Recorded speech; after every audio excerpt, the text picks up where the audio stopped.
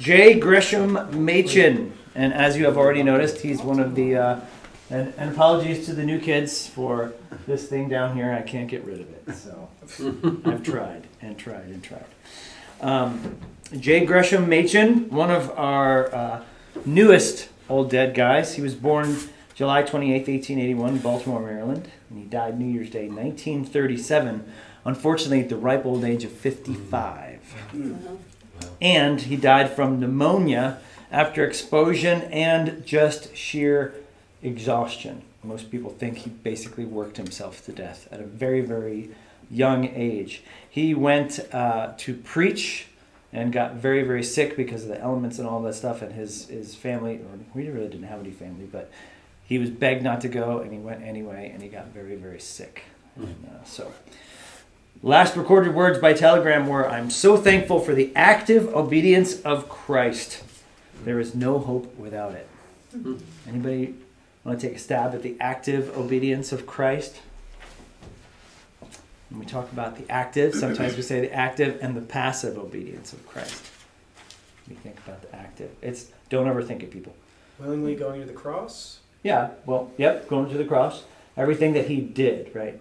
So any of the he lived the perfect life. His active obedience. Yes. Oh, Christ's active obedience. Yes. Not Machen's active obedience. Okay. Yeah. Yeah. So that's what he was always kind of thinking theologically and what that accomplished. Right? So some background. He was basically rich from the time he was a little kid. He was born into a very well-to-do but Christian family. His mother was well educated. She was an author. His father was a lawyer. He had a private education that was steeped in the classics and Reformed theology. He was a master of the Westminster Catechism. So he was a card-carrying presby at that point and remained so. He grew up in the shadows of the Civil War, really in the South. And so he did have some baggage, and that was unfortunate. And he had some baggage as far as racial prejudice and things like that he was still working through. And as we've come across some of that before, we don't downplay that, we don't ignore that, we don't call it anything other than what it is, sin. And he was unfortunately a product of his environment in some of those ways. He did his undergrad at Johns Hopkins, and then he went to Princeton Seminary, and he was determined to basically not head into the ministry. But he was very theologically minded from the time that he was very young. He also, again, himself was very wealthy. At 21, he inherited $50,000, which you might think, okay, it's 50 grand. But to give you an idea, his first teaching position at Princeton paid him $2,000 a year. So at 21 years old, he gets 50 grand. He studied in Germany for a year, and there he ran into liberal theology. Faced it, and it shook him to the core. Because he respected these men greatly because they were serious academics, they were serious theologians, they were well-researched, they were well-read, they were well-spoken, but they did not believe Orthodox biblical historical Christianity. And so it shook him to his core. But it forced him to think through those things.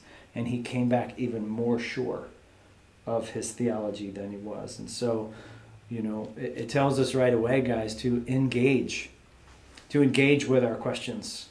Don't be afraid of following those doubts down a trail through the Word of God and through other church fathers and other things like we pointed to. So follow those doubts, and they will make your faith stronger. They really, really will. That's what he proved in his life. He took a year contract as a Greek prof at Princeton Seminary, and kind of, as the story goes, kind of kept just one-upping that for a couple of years because he wasn't really excited about staying as a Greek prof because, again, he was kind of like, yeah, this theology is nice and all, but I really don't want to stay here.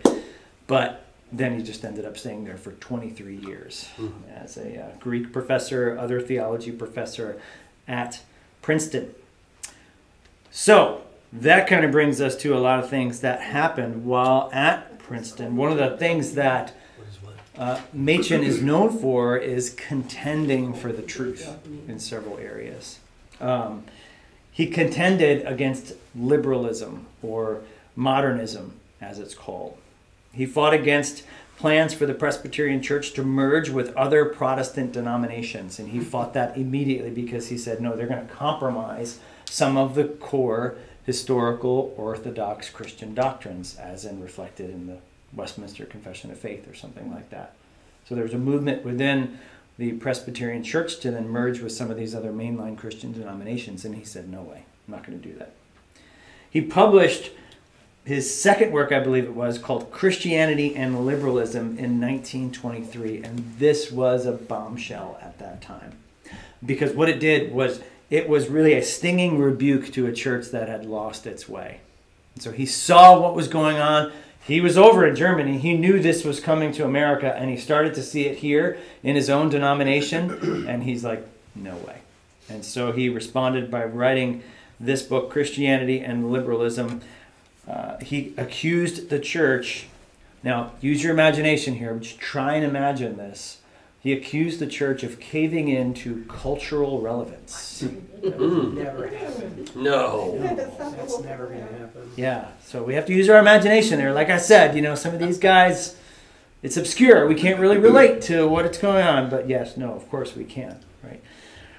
He was seeing the handwriting on the wall. He was seeing it coming here, and he published that book immediately to counteract that. A couple quotes from Christianity and Liberalism. The type of religion which rejoices in the pious sound of traditional phrases, regardless of their meaning, watch this, or shrinks, hi guys, from controversial matters, will never stand amidst the shock of life. In the sphere of religion, as in other spheres, the things about which men are agreed are apt to be the things are least worth holding on to. The really important things are the things about which men will fight. So right away he's saying, okay, look at culture. He's like, what everybody is going to agree upon, and what the masses are going to kind of think is okay, it's probably the least important. But what you see men contending for, those are going to be the most important doctrines. And we're going to talk about a lot of that. So one of his other parts of Christianity and liberalism was that the essence of Christianity is based on historical facts. In other words, like the life, the death, the resurrection of Jesus Christ. The essence of Christianity is based on historical facts. And he started to see that drift where people were like, oh, well, what's truth? Maybe truth is relative. Maybe truth is your truth. Or maybe there is no such thing as facts. And he said, no. In that book, he said, it is about historical facts. Another great quote from the book, he said, Christ died. That is history. Christ died for our sins. That is doctrine. Without these two elements joined in absolutely indissoluble union, there is no Christianity. There has to be both history and doctrine that comes together, he said. It's not just some obscure thing, intellectual thing that you learn in a book, right? And we've hit on this time and time again. Some people have an intellectual awareness, right? But not necessarily a heart transformation. We're always going for the heart transformation. We need the truth in order for the heart to be transformed. We need both of those things, right? So he said you need history and you need doctrine. And I think one of there are many things you could say about the book, but one of the other big kind of groupings in the book itself, as far as a theme, would be that liberalism is not Christianity at all. There's a temptation to say that, well, you're a liberal Christian, or you're a conservative Christian, or you're a fundamentalist Christian, or something like that. Machen drew a line in the sand, and he said, no. A liberal Christianity is not Christianity. And some quotes. Liberalism on the one hand, and the religion of the historic church on the other, are not two varieties of the same religion, but two distinct religions proceeding from altogether separate roots. So they're not the same thing. They're totally different. He says it's no wonder then that liberalism is totally different from Christianity, for the foundation is different. Christianity is founded on the Bible. It stresses upon the Bible both in its thinking and its life. Liberalism, on the other hand, is founded on the shifting emotions of sinful men. So why can't we trust the shifting emotions of sinful men? The heart is deceitful and wicked. Yes. Jeremiah Yeah, 17. Jeremiah 17:9, right? The heart is deceitful and wicked, desperately sick. Who can understand it, right? I, the Lord, test the mind, test the heart, right? Saying that if we're basing our doctrine, our religion, on feelings or emotions of men or the whims of culture, those things are always going to change. And then, do you really have a foundation at all? And he said, no, you don't. The Bible then must be your foundation as the authoritative truth, right? He sought to analyze modern culture in a critical assessment. So he saw what was going on out there, and he said, let's figure out if this is good or not, based upon what the Bible has to say. So he talked about a lot of things. Again, at this time was happening the fundamentalist modernist controversy. And kind of a case in point for that might be, pun intended, the Scopes trial in 1925. Anybody know what the Scopes trial is? The monkey trial. The monkey trial. Absolutely, the monkey trial. Can you teach Darwinism in Yeah. school? So Scopes was a high school teacher who broke the Butler Act that said you can't teach anything but the Bible. And so he taught evolution. There was a lot of controversy in there that he was hired by the ACLU, and he was kind of like a guy that was a substitute teacher, even that really wasn't the regular teacher, and went in and ended up being their huckleberry, I guess you might say, and went in there and taught this, and then blew everything wide open. A trial resulted. William Jennings Bryant was called as an expert witness for the prosecution. He was also supposed to be the guy that was the expert on the Bible. And he took the stand. Despite actually winning the trial, the prosecution won for a little bit. But what happened as a result was that William Jennings Bryant was desperately unable to defend the biblical view of creation. And it showed through very, very well, very, very sadly, I guess you'd say. And it really emboldened the liberal side. And they said, look, like, this is your best guy. Like, he can't defend the biblical idea of creation. And so Christians really had a black eye from that. They really did. And it really emboldened the other side of liberalism, and that just kind of took off like a freight train after that. Princeton then kind of was in the sights of the liberals. So they had their sights set on Princeton Seminary, which up until this point had been historic, had been orthodox, had been fully conservative, not liberal. But then they set their sights on Princeton Seminary. There was a cartoon that I found. You probably can't see it that well, but this is actually a cartoon that used to be in the 1920s. It's called The Descent of the Modernists. And it's got a staircase there. And those are doctrines that they're stepping down. And as they're stepping down from each one, it signifies that they're giving up those things. Giving up the Bible being infallible, giving up man being made in God's image, giving up miracles, giving up virgin birth, giving up the deity of Christ, the atonement, the resurrection, getting to agnosticism. And you can't see the last step, but it's atheism.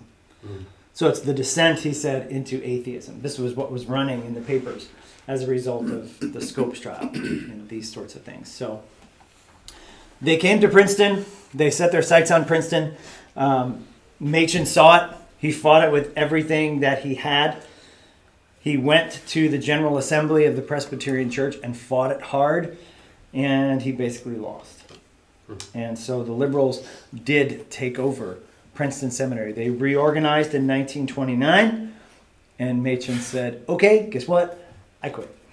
And he took Van Til, he took a couple other guys with him, and they went and they started a little place called Westminster Theological Seminary, which is still around today in Philadelphia for the Presbyterian Church. So they left. The goal was to keep alive the original conservative spirit of Princeton. They opened their doors. Anybody else know what was going on in 1929? Stock market crash. They opened their doors a month before the stock market crash. Good time, right? But God's hand was with them, and they actually survived that. It was some desperate years, but they actually survived.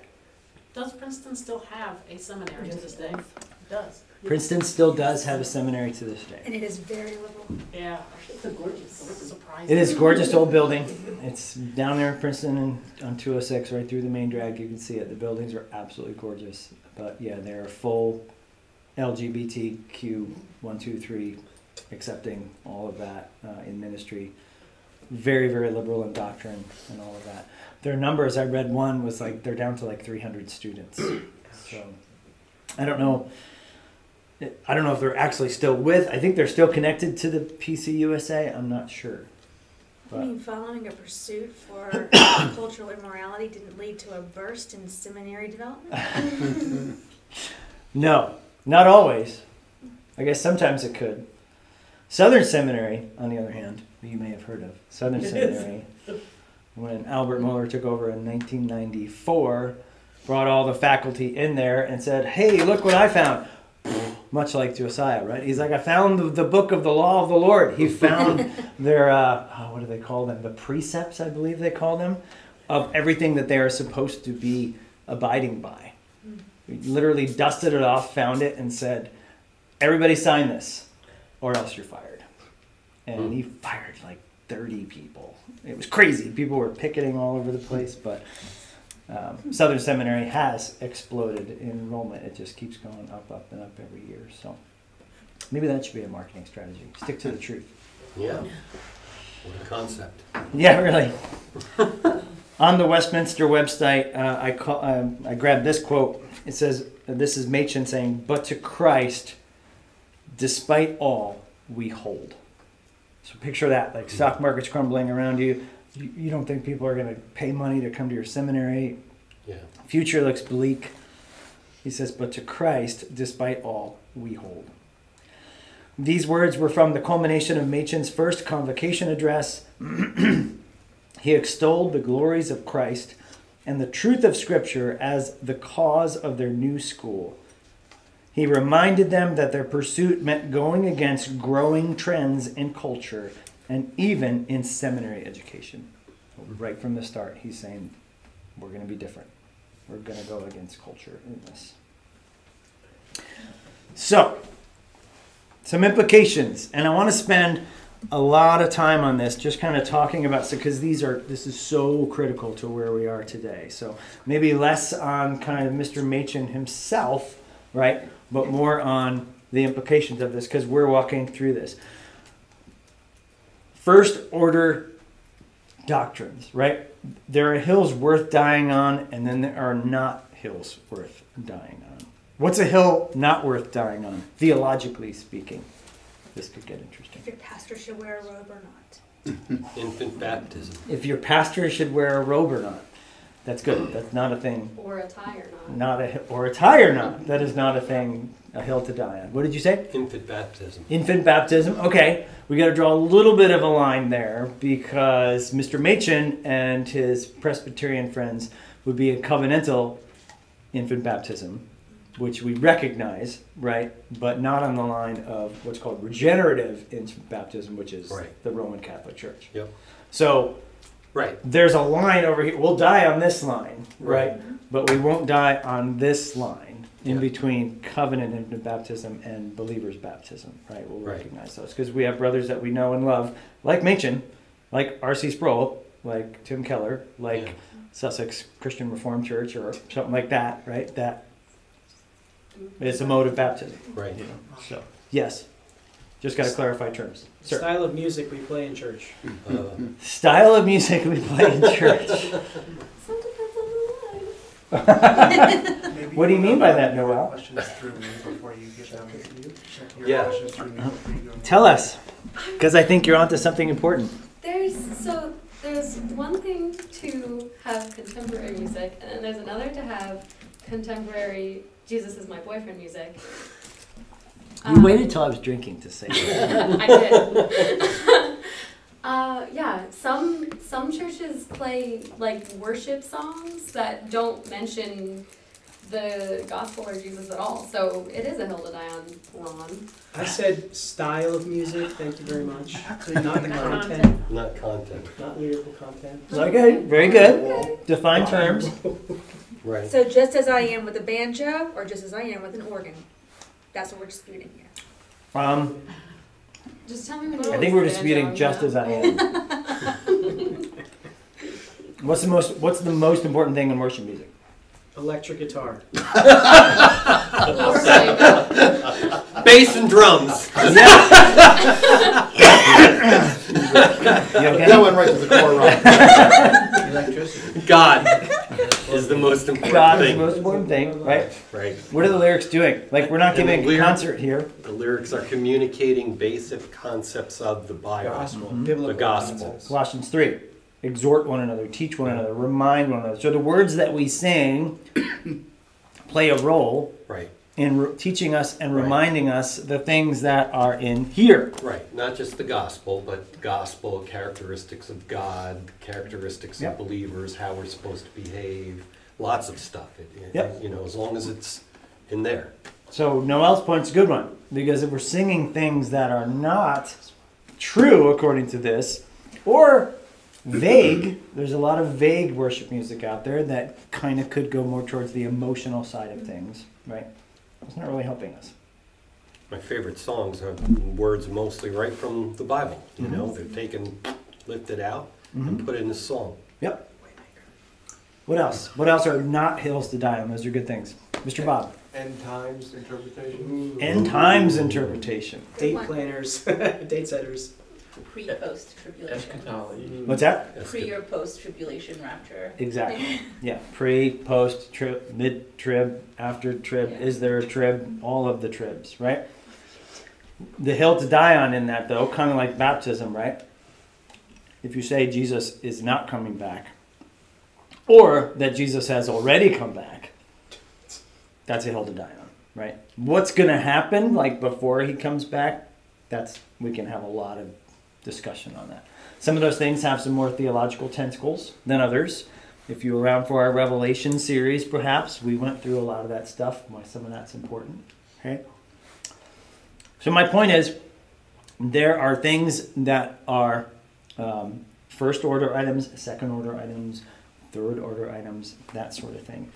One thing that shook out of the 1900s was what is important. And they had what they called the 5 fundamentals. This is what they thought was important. I've added a couple of words here, but most of it is preserved as the 5 fundamentals. The inspiration, the authority, and the inerrancy of Scripture.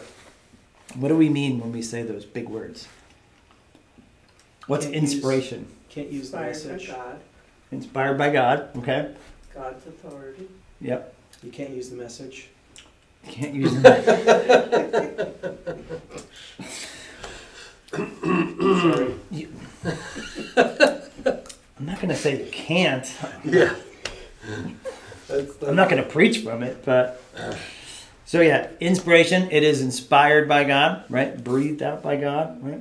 It is authoritative because God is the highest authority, and so therefore, if it's His words, He is the one He says it, so we have to listen to it. And it's inerrant. What does inerrant mean? Infallible. Infallible, inerrant, right? The words can't fail, and that inerrant that they can't be of error, right? In what the Bible is claiming to say, right? So we can draw that line a little bit and being like, well, one of these versions said there was 600 guys who died in battle, and then this version in 1 Kings says there was 20,000 guys. You know, it's like, okay, we're not talking about war records here. We're talking about what the message of the Bible is. It really doesn't mean that. Right. People say. Right. So that's one of the first ones. Inspiration, authority, and inerrancy of Scripture. Second one, virgin birth. Jesus' virgin birth. What do we lose if the virgin birth is false? Where's Mary's virgin birth in there? I'm not talking about Mary. I'm talking about Jesus. Sorry. Yeah. my God. Yeah. We lose divinity. We lose, right, His sinlessness, right? Which is, yeah, divinity in that sense, because no one will be perfect except God alone. And you So put him right beside Joseph Smith and Muhammad and everybody else who was a human claiming he's to just have another divine man, worship. born by another mom, has a real dad. So you don't have that, Divine. yeah, Yeah. that divine Identity. Holy Spirit conception in there. Number 3, substitutionary atonement. Big one. Mhm. What is that for those folks scoring at home? What does that mean? Christ dying on behalf of us for our sins. Yep. Christ in our place, dying for our sins, atoning, satisfying the penalty for sin. That is a Paying first a debt we level can never issue. repay. Yep, a debt we could never repay. Parable of the unforgiving servant, right? Mhm. Number 4, death and resurrection of Jesus. Non-negotiable. There'd never be salvation or eternity. Yeah. Yep. You lose all your hope if that doesn't happen. Absolutely. We'll be talking about that shortly. And the miracles of Christ was another one. What do you think? Are there others? Other first order issues? Sovereignty of God. Okay. What do we lose if we don't have the sovereignty of God? Well, God's not sovereign, he's not God. Good one. Creator. I would agree. Creator. Deity. Original sin. I was gonna say seriousness of sin. Like God takes our sin seriously. Mm-hmm. Yeah. And the Doctrine fact of that you're Trinity. born with sin, that you're not born a good thing, that you're born a sinner. Mm. That's huge. Right? Yeah. Original sin. Yep. Total depravity of man. Right? That idea that sin has infected every single aspect of us. Some wise man said we are sinners by nature and by choice. Yes. Mm.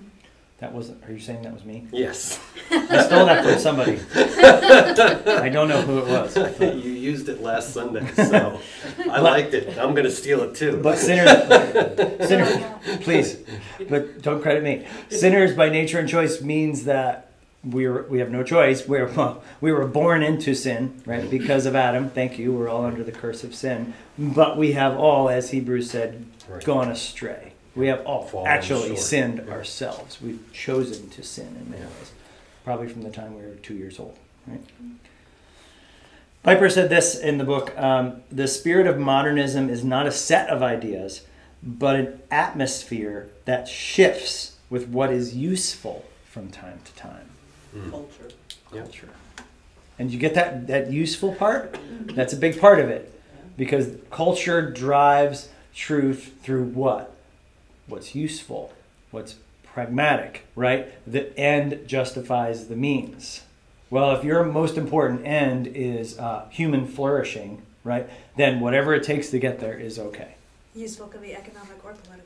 It could be economic, could be political, could be whatever the current culture is, whatever way the waters are currently flowing, right? So culture, don't forget, is always going to be pragmatic. It's always going to be utilitarian. It's always going to be what is going to get me where I want to be.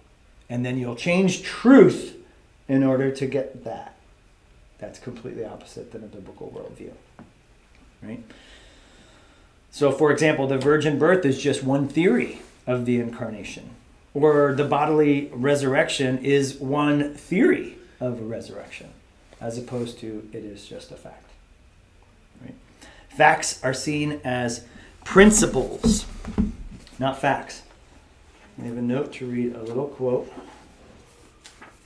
on 464. Let's see what Mr. Machen has for us. From his book called What is Faith, Machen writes, "The temper of mind is hostile to precise definitions. Indeed, nothing makes a man more unpopular in the controversies of the present day than an insistence upon the definition of terms." Mm-hmm. You ever talk to somebody and you want that's what the task number one, define terms. What are you talking about? How did you get there? What does that mean? Right? They don't want to be pinned down. Right? Men discourse very eloquently today upon such subjects as God, religion, Christianity, atonement, redemption, and faith, but are greatly incensed when they're asked to tell in simple language what they mean by those terms. Like, what is the definition of is? Yeah. What is the definition of is? Yes. Well, cults commonly redefine terms that we're familiar with. Yeah. Only they change the meanings to mean something else. Yep. So it's a very common tactic. Yep. And our culture does that as well. Yeah. This was written in 1925. What is a woman? I knew somebody was going to say that. That's right. Sorry. But all right, let's talk about it because somebody said it. Right. So the Supreme Court nominee under oath, right, refused to define what a woman is. She said she couldn't define woman because she wasn't a biologist, right? That's where your worldview gets you. Like at the end, something that 99% of the world, if they were being completely honest, would say that's just flat out ridiculous, right? But she has to keep up that thin facade of that worldview, because if she drops her guard, then there is truth, and then there is a man and a woman, and then then everything we stand for falls apart. So she's got to keep propping it up. She's got no choice. Right? It's sad, and you can see right through it. But yeah, Stupid should hurt. Stupid should hurt. Yeah. It kind of should. What's like, as we talk about other big first order doctrines, we hit on a couple. What is what? Doctrine of the Trinity. The doctrine of the Trinity. Yeah. That's a really good one. Thank you. Yeah. Right? There's not a verse that will actually spell out and says this is the Trinity, Father, Son, and Holy Spirit, but it's all throughout the New Testament. Mm-hmm. What? Somebody whispered it once or twice, and I know you guys are going to jump right on it. But what does the Bible itself in the New Testament say is the most important thing? Love God with all your heart. Yep. That's the greatest commandment, the most important commandment. But what's the climax of the Bible? Where does all it go to? Right? Goes to Jesus. The Right. fulfillment It of goes to Jesus for all Jesus. scripture. Right. And so it's the gospel, right? Paul literally tells us that's the most important thing. Knowing who Christ is. 1 Corinthians 15, he says, "Now I would remind you, brothers, of the gospel that I preached to you, in which you received," right? Don't miss that. Like, received it. Like, it's been preserved. It was preserved orally, and then it was preserved in writing, and it was passed on to you carefully. You received it. It's a message. You received it, in which you stand and by which you're being saved, if you hold fast to the word I preached to you, right? Unless you believed in vain. So we're talking about the perseverance of the saints there, very important. He said, "For I delivered to you as of first importance." Paul literally says, this is the most important thing. I delivered to you as of first importance what I also received. And then he goes into the facts of the gospel. That Christ died for our sins in accordance with the Scriptures, that he was buried, that he was raised on the third day in accordance with the Scriptures, that he appeared to people, etc., etc. So Paul literally tells us what the most important thing is in the Bible. That's a hill worth dying on, for sure. Right? What about sanctity of marriage and complementarianism? Okay. You jumped a couple lanes there, but okay. Sanctity of marriage. Tell us more about what you mean by the sanctity of marriage. Well, because as the church tends to be the primary agent responsible for the legal justification of marriages and has been for eons. Yep. Many churches are now redefining what parties can institute such a contract. Yep. And they're changing it. Yep. So I would say that definitely, from a biblical point of view, there's consistency in how it is defined, both the God's order of marriage and also in how we treat it not as a contract as much as a covenant, which is a different thing. Yeah. I would say Highlands Bible Church would hold to the sanctity of marriage as a hill worth dying on, as a first order issue. And you've got to trace it back to why, right? And Jesus did. We just talked about it, Matthew 19. Right? So it goes right back to creation. Right? So it's tough to get away from a doctrine that's... Right. Which points you to one that I was going to say is that God created the world. Yep. Absolutely. You know, God's status as sovereign king of his creation. Yep. Yep. That's why you take away creation, right? Then it's like, okay, well then who's in charge? Right. Right? And is there a plan? You see God's character, you see his wisdom, you see his intelligence all throughout his creation, his beauty, his goodness. Right? What about complementarianism? Okay, so by complementarianism you mean male the trend headship, culturally leadership? for them to claim that there is not a divine order in the headship of a family unit, and the idea that I know that for many, many years, church doctrine held that the Bible implicitly has a place and an order for the man in the family, and Yep. it has a place and an order Yep. for a wife in a family, and that she complements, and that his leadership complements her, and her Mhm. submissive complements his. Mhm. But there's a trend with feminism to say that their definition of equality is an unsubmissive model in which there is no headship, and headship is a distribution that gets taken away, and it's only independence is its model. It's Yeah. not a complementary model of anything. The flip would be egalitarianism, Right. right? That says that there is no difference in the roles, right?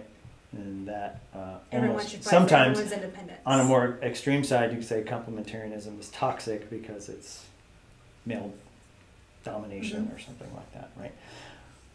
I don't know that that's a first level issue, but it's really close. It's really, really close. Because why? Because we see it in the Bible. We're going to talk about in a minute how do Right. we triage some of these issues. So kind of How about hold if that thought women process. should wear hats in church? Oh my gosh, definitely not. Need to look at my Easter plan. It's in the Bible, It's still though. right there. It is in the Bible. All right, so let's look at how I was gonna smack you. this can, you can. Calm down, Ken. Let's look at some ways of how we can theologically triage some of these things. Everybody familiar with the word triage? Yep. Right? So when a guy comes into the ER, right? Yep. If he has 3 gunshot wounds and lost a leg, like he's going to get seen Front first. line. Right? Yeah. He's going to the front of the line, right? As opposed to somebody who just has a headache, right? Okay. So the idea is Say appendicitis. the idea is there are issues that you need to sort out into different buckets of importance, right? There's a book that I mentioned before that I thought was really helpful called Finding the Right Hill to Die On, written by Dane Ortland, and he quotes, this is the longer version, and then we'll get into a shorter, more version, but I wanted to give you both versions so that you could see some of these things and understand. So how do we rank the importance of a particular doctrine? First, biblical clarity. What does that mean? The clearer it is in the Bible, Yes. the more How clear is Right. the Bible on this subject? Right. And people will say, well, you can't really tell doctrine in the Bible. It's like, no, there are some doctrines that are really, really crystal clean, Yeah. clear, right? Like John 3. Take the whole chapter. Like it's really, really clear. Believe or not. If you don't believe, you'll be condemned. It says it right there, right? Number 2 is the relevance to the character of God. How close is this particular doctrine to the character of God? Things about male, female, and how we're created, Yep. kind of border on character issues of God. So that's why I say it's pretty important. Its relevance to the essence of the gospel, because that is item of first importance, right? Justification by faith alone being one of them, sort of related to the relevance of the gospel a lot. Frequency in Scripture, how often do we see it in Scripture? Does it affect other doctrines? What is, and I'm probably getting cut off here soon, what is the consensus among Christians? What's this? Over history. What has been the historical understanding of the church? Mhm. Going back to eschatology, because somebody said that, right? You look at the eschatological views of the church. We said pre-mill, I'll pick on the pre-mill people for a minute, right? The pre-mill, pre-trip, you're not going to find that until the last 90 years of history. All of a sudden that pops onto the scene. Not saying it makes it wrong, but it should make you scratch your head and say, well, why did the church believe what it believed for 2,000 years? And then all of a sudden Tim LaHaye starts writing Left Behind books and everybody goes over here. It doesn't make any sense, or does it? Right? The effect on personal and church life. The doctrine, what is the effect of believing a different version of the doctrine on our personal life or our church life? And lastly, is there current cultural pressure to deny a teaching of Scripture? Why are we being asked to reconsider this doctrine? Is there current cultural pressure? That's not a good reason to change a doctrine, right? Mhm. Just Right. because culture says something different, right? So those are, I think there's 8 of them that this guy Eric Thones tried to rank some of the importance, and that's quoted in Dane Ortland's book. Dane, fortunately, has a shorter version. 3 things. How clear is the Bible? Or 4 things. How clear is the Bible on this doctrine? What is the doctrine's importance to the gospel? What is the testimony of the historical church? And what is the doctrine's effect in the church today? So when we're talking about theological triage, try to get some buckets around some of these things and try to understand some categories here in that. So you look at, let's look at the concept of picking a cultural issue. Creationism. Creationism. Okay? So how clear is the Bible on this doctrine of creationism? Quite. Pretty clear. Pretty clear. Pretty clear? Pretty darn clear. Especially if you read Genesis 1. Right, but now, right, that presupposes what? That you believe the Bible is the authoritative Word of God. Right. If you think Genesis is one big metaphor or allegory or fairy tale, then that goes right out the window, right? So we've got to establish too, like some certain presuppositions, if the Bible is the Word of God. Right? Yeah, but Darwin wasn't there either. What do you mean? Darwin wasn't there at the beginning of the world. He has no idea what happened then. No, nobody was. Nobody was. Nobody was except God. Right? Except God, right. Yeah, so creationism, Bible is, I would say, extremely clear on that issue. Not only in Genesis, right?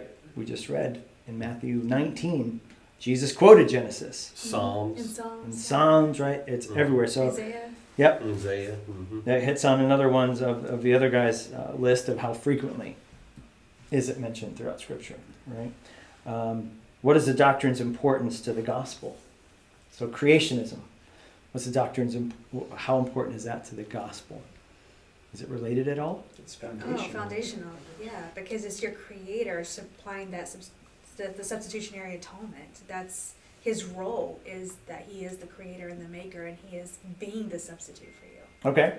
Also, if the trees in the garden didn't belong to God, he would have no right to have told Adam and Eve not to eat from one of them. Yep. So then sin wouldn't have been started in that way. Absolutely. So God's role of creator and king gave him the right and the authority to set the rules. Yeah. You break the rules, that's called sin.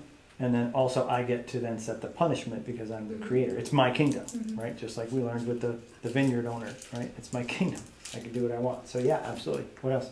Well, everything's predicated on that, because this is an apologetic tangent for just a moment, but if you take away the foundational issue of where we came from, the secular modalities don't have a response for that. Darwin didn't even dare to venture a guess as to where we all came from.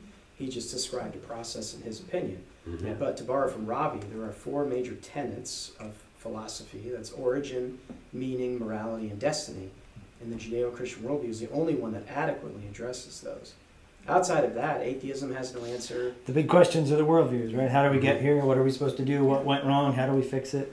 Yeah. They don't have an answer. What's They'll the purpose? deny, which is okay, I mean, if they want to, but they're left without an answer. Yeah, you're left creating a church culture without ever answering your actual philosophy questions of what your religion applies to if you take the creation out of it. That's why I say atheism is a religion. Oh yeah. Yeah. So creationism is hugely important to the gospel, because without it we don't have a king, we don't have sin, we don't have violation there. What about the parallels of being dead to sin and being raised to new life in Christ? Like, who creates that new life? Right. God does, right? He created the world. It's in, he who said, "Let light shine out of darkness," created that in our hearts. Same thing. That's Paul hearkening back to creation. Remember, he's the creator God. That's how you go from dead to sin to alive in Christ, because the creator God created life in you. And So- it also says that he was there even before he made the creation. He was hovering. So Yeah. basically, The Spirit's hovering over the waters. yeah, so basically he was there even before he made the blueprint in Genesis and through Revelation. Yep. Let's look at maybe one more, because creation I think we established pretty good. What about homosexuality? Yeah, light topic on maybe. How clear is the Bible on this doctrine? Pretty clear. Abundantly. Abundantly clear. Crystal. Abundantly crystal clear, right? Fresh off Matthew 19. Yep. That we just preached through. And Hebrews 12. And Hebrews 12. This morning. That we read this morning. Yes. Yeah, it minces no words. Yeah. What is the doctrine's importance to the gospel? Does homosexuality have anything to do with the gospel? It undermines the creative order as described in Genesis. It's rebellion. Yeah. It is rebellion. And it defines Romans a 1. specific state of sin that a person can have in their heart. Yep. A specific state of sin that somebody can have in their hearts, right? Romans 1 is critical to understanding that, that God giving them over to their sin, right? And one of the first things, right, they suppress their knowledge of truth by their unrighteousness. And one of the first artifacts of that is it gets backed up in their sexuality. That's why Paul goes into that. Right And that away. God's the creator, Romans 1, that's right in there too. The what? Romans 1 also emphasizes God the creator. Oh, absolutely. Yeah. Yep. What is the historic testimony of the church considering homosexuality? It's one. Always been accepted? As of late? Not for, No, over the course of the church's existence. Over the 2,000 years of its church's existence, do you think it was homosexuality accepted? It was No, not. it was No. not accepted even before then. Correct. Yep. Sodom and Gomorrah, right? Definitely not in biblical times, right? You go all the way back to Genesis, of course, the law for Israel, severe penalties for that, which doesn't do us any help, right? When people go around and they put that Leviticus 19 or whatever on their picket signs, it's like, yes, okay, right, I get that, but people will then, if you're a smart atheist, you're going to go right back to Deuteronomy and you're going to say, okay, you just called out that verse. Your pastor's got tattoos, so which one's more important, right? So you kind of lose that battle, it's got different right? fabrics on. It's got different fabrics. I planted 2 different kinds of seed, right? You know, we've got to be smart about it, right? We can't just pick a verse out of the Old Testament and then say it applies to today. Just Right? to be fair, the fabric one is rooted in scientific. Oh yeah? Yes, fabrics have frequencies and your body has a frequency. Wow. Linen has a specific frequency, cotton has a specific, cotton is a neutral frequency, but linen has the highest frequency of any fiber. When you mix two together, they actually harm the frequency of your own body. Dang. Makes you sick. And this is a science. This is Wow. studied in colleges. So it's, You mean God knew what he was doing? He totally knew that. Absolutely. So yeah, historically, the church has condemned homosexuality throughout its existence, right? And then if we even go to the last one, what is the doctrine's effect on the church today? Oh, that's a big one. Because if you accept that, then you're opening the door for all of the other sways that culture has on it to integrate it. It's almost like once you undefine one thing, you open the door for 1,000 other things that are needing to be undefined. Yeah. That you've logically given a base to undefine it. Or redefined. Yeah, Yeah. It kind of undermines the authority of God's word yeah. immediately, right? Undermines marriage, undermines who we are as people, you know, has a massive effect on the church today. So We're still supposed to love the sinner. oh, absolutely. Hate the sin, Yep. but love the person. Absolutely. Right. No, absolutely, absolutely. That's why sometimes when we're talking about it, we're talking about maybe a non-Christian, right? Take it in both sides. A non-Christian that says, you know, I'm a homosexual, right? Okay, our first approach to them is not, well, stop being gay. Like, you know, that's not the first thing that we say, because the gospel is not stop sinning, right? The gospel is we're all sinners and we need a savior and his name is Jesus, right? But a Christian who calls himself a Christian, who then says, I'm a homosexual, right? That's a problem. Or a pastor who happens to be Yeah, claimed to be homosexual. yeah, Yeah. yeah. So there's different ways of approaching it. But yeah, absolutely love Yeah. is number one, especially for a non-believer, right? Right. But Paul's very clear in 1 Corinthians, we just read it this morning at Bible study, right? We're not supposed to judge those outside the world. They're lost, right? They need the gospel. We're called to judge those inside the church. He says it point blank. It's like, okay, we're all supposed to be singing from the same hymnal here, right? We're all supposed to be saying this is the word of God, so that's our guide, right? We do it in love, because ultimately, it is about love. If somebody's veering off the path, it's not loving to let them keep going. Can I tell you Right. one of the things I've noticed that in the church, since that's been an integrated concept of integrating homosexuality into the church, quote unquote, doctrine platform, there's less and less of a concept that the old timers had known as a fear of God. Yeah. And I kind of see where we adopt and adapt to the modern integration of different cultural norms. The less and less our God is something to be feared. And this all-embracive, your gospel is a message of love everything, which is different from your God is a divinity that is a judging God who does love you and has provided an atonement for you, but we lose it in this idea of inclusivity. And you shifted the focus from God himself being the center to us being the center of it. That's a huge thing we lose with the sovereignty of God. If God's not the one that I have to fear and submit to, I'm the one then that I have to fear and submit to. This is my truth, right? Then God's job is to serve me, right? If he exists at all.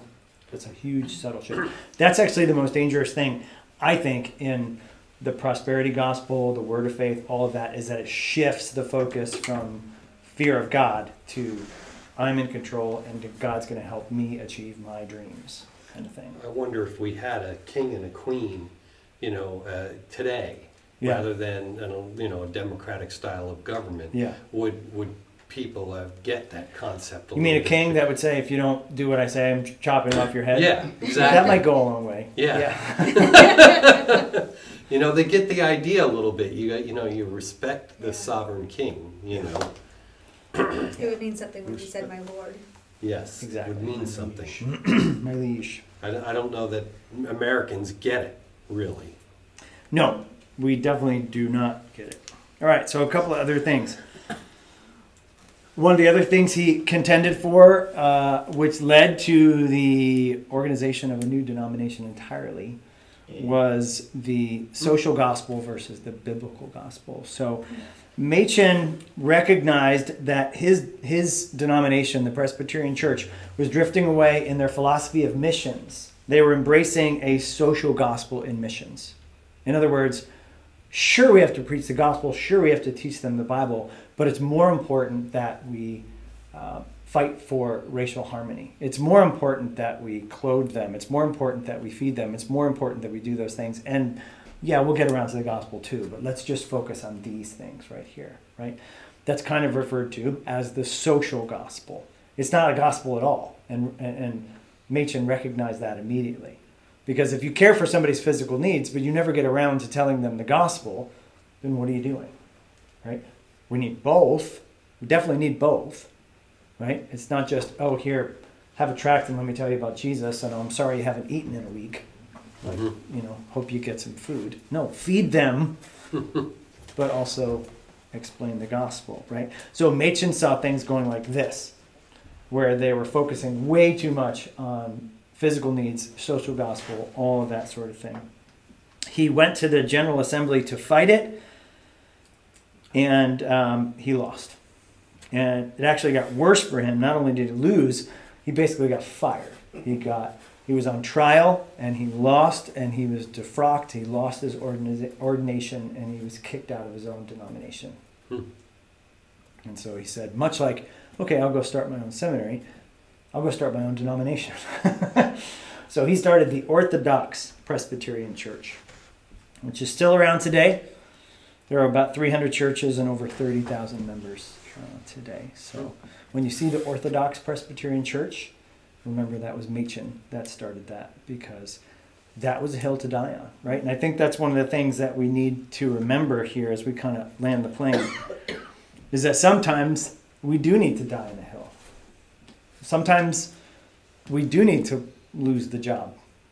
Sometimes we do need to get fired. Sometimes we do need to lose that promotion or that friend or whatever it is. We get to a point where if it's a high and important enough doctrine that compromises some of these things about the gospel, we need to not fear dying on that hill, right?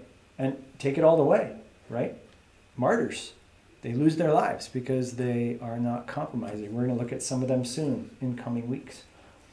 People translating the Bible into English, and they said, stop. And they said, no. I said, I'm going to kill you. And they said, fine, I'll get the wood. Let's light the stake. It's like, they're not going to drop it. And so sometimes we've got to remember, like Machen, who lost his seminary and started a new one, and lost his denomination and started a new one, right? There are hills that we're going to need to die on sometimes, right? What about spotting liberalism today? Does liberalism still exist today? Is the church still subject to following culture today? Or I think we're holding pretty straight to conservative biblical principles. Just visit the church down the street from my house. Yes. Even in our own town, right, we see massive drift from historical Orthodox biblical Christianity, right? Piper had 3 things that I thought would be helpful for us to think about.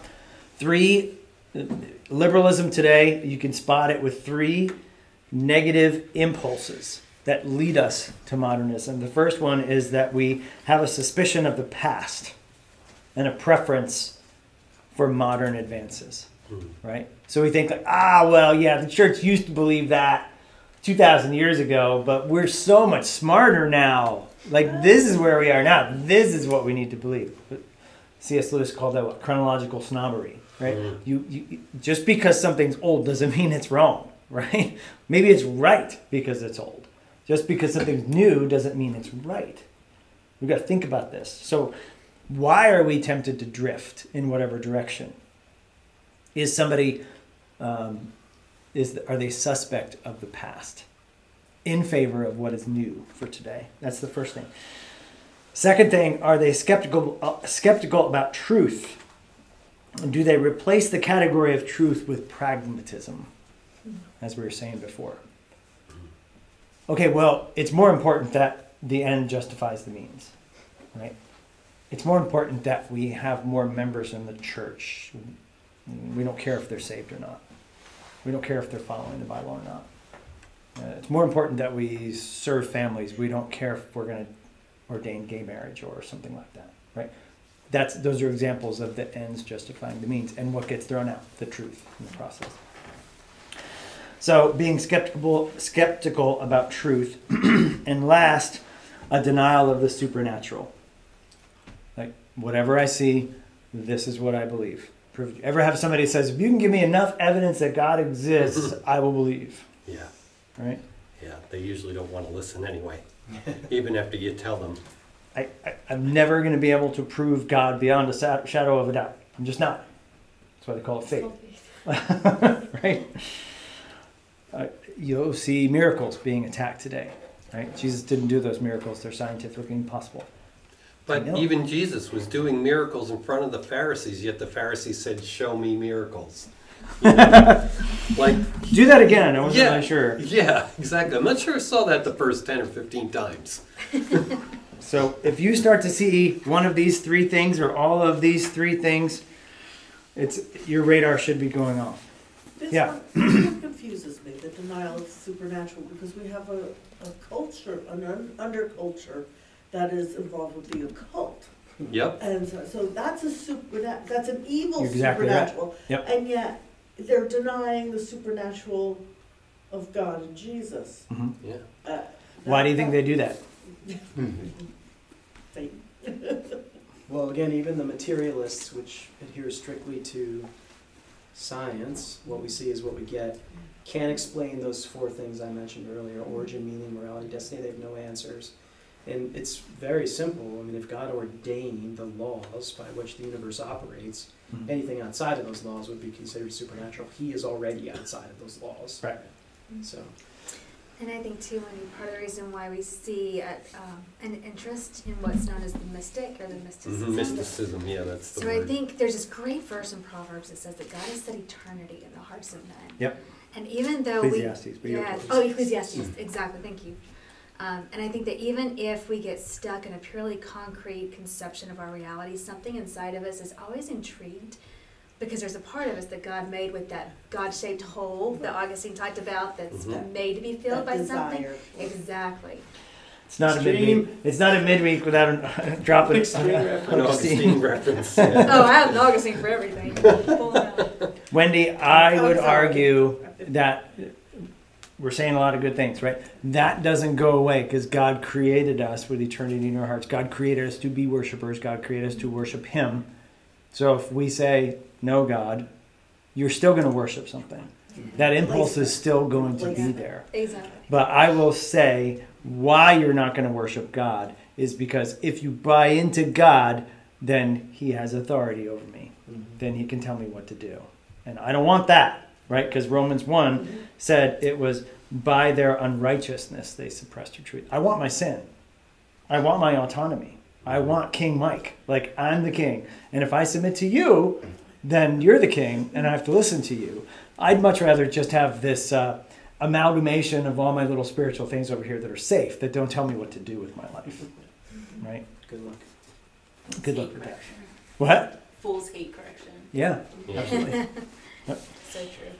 So last but certainly not least, we the church must be faithful. And I'll read a little bit just to close us out here. Piper writes, I don't think the structure of the modernism of Machen's day is too different than the postmodernism of our day. In some churches, the triumph of modernism is complete. It is still a menace at the door of all our churches and schools and agencies. One of our great protections will be the awareness of stories like Machen's, the enemies he faced, the battles he fought, the weapons he used, and the losses he sustained, the price he paid, and the triumphs he wrought. If we do not know history, we will be weak and poor in our efforts to be faithful in our day. Our hope for the church and the spread of the true gospel lies not ultimately in our strategies, but in God. And there is every hope that he will triumph. And Machen wrote this, the church is still alive. An unbroken spiritual descent connects us with those whom Jesus commissioned. Times have changed in many respects. New problems must be faced, new difficulties overcome. But the same message will still be proclaimed to a lost world. Today we have need of all our faith. Unbelief and error have perplexed us sore. Strife and hatred have set the world aflame. There is only one hope, but that hope is sure. God has never deserted his church, and his promise never fails.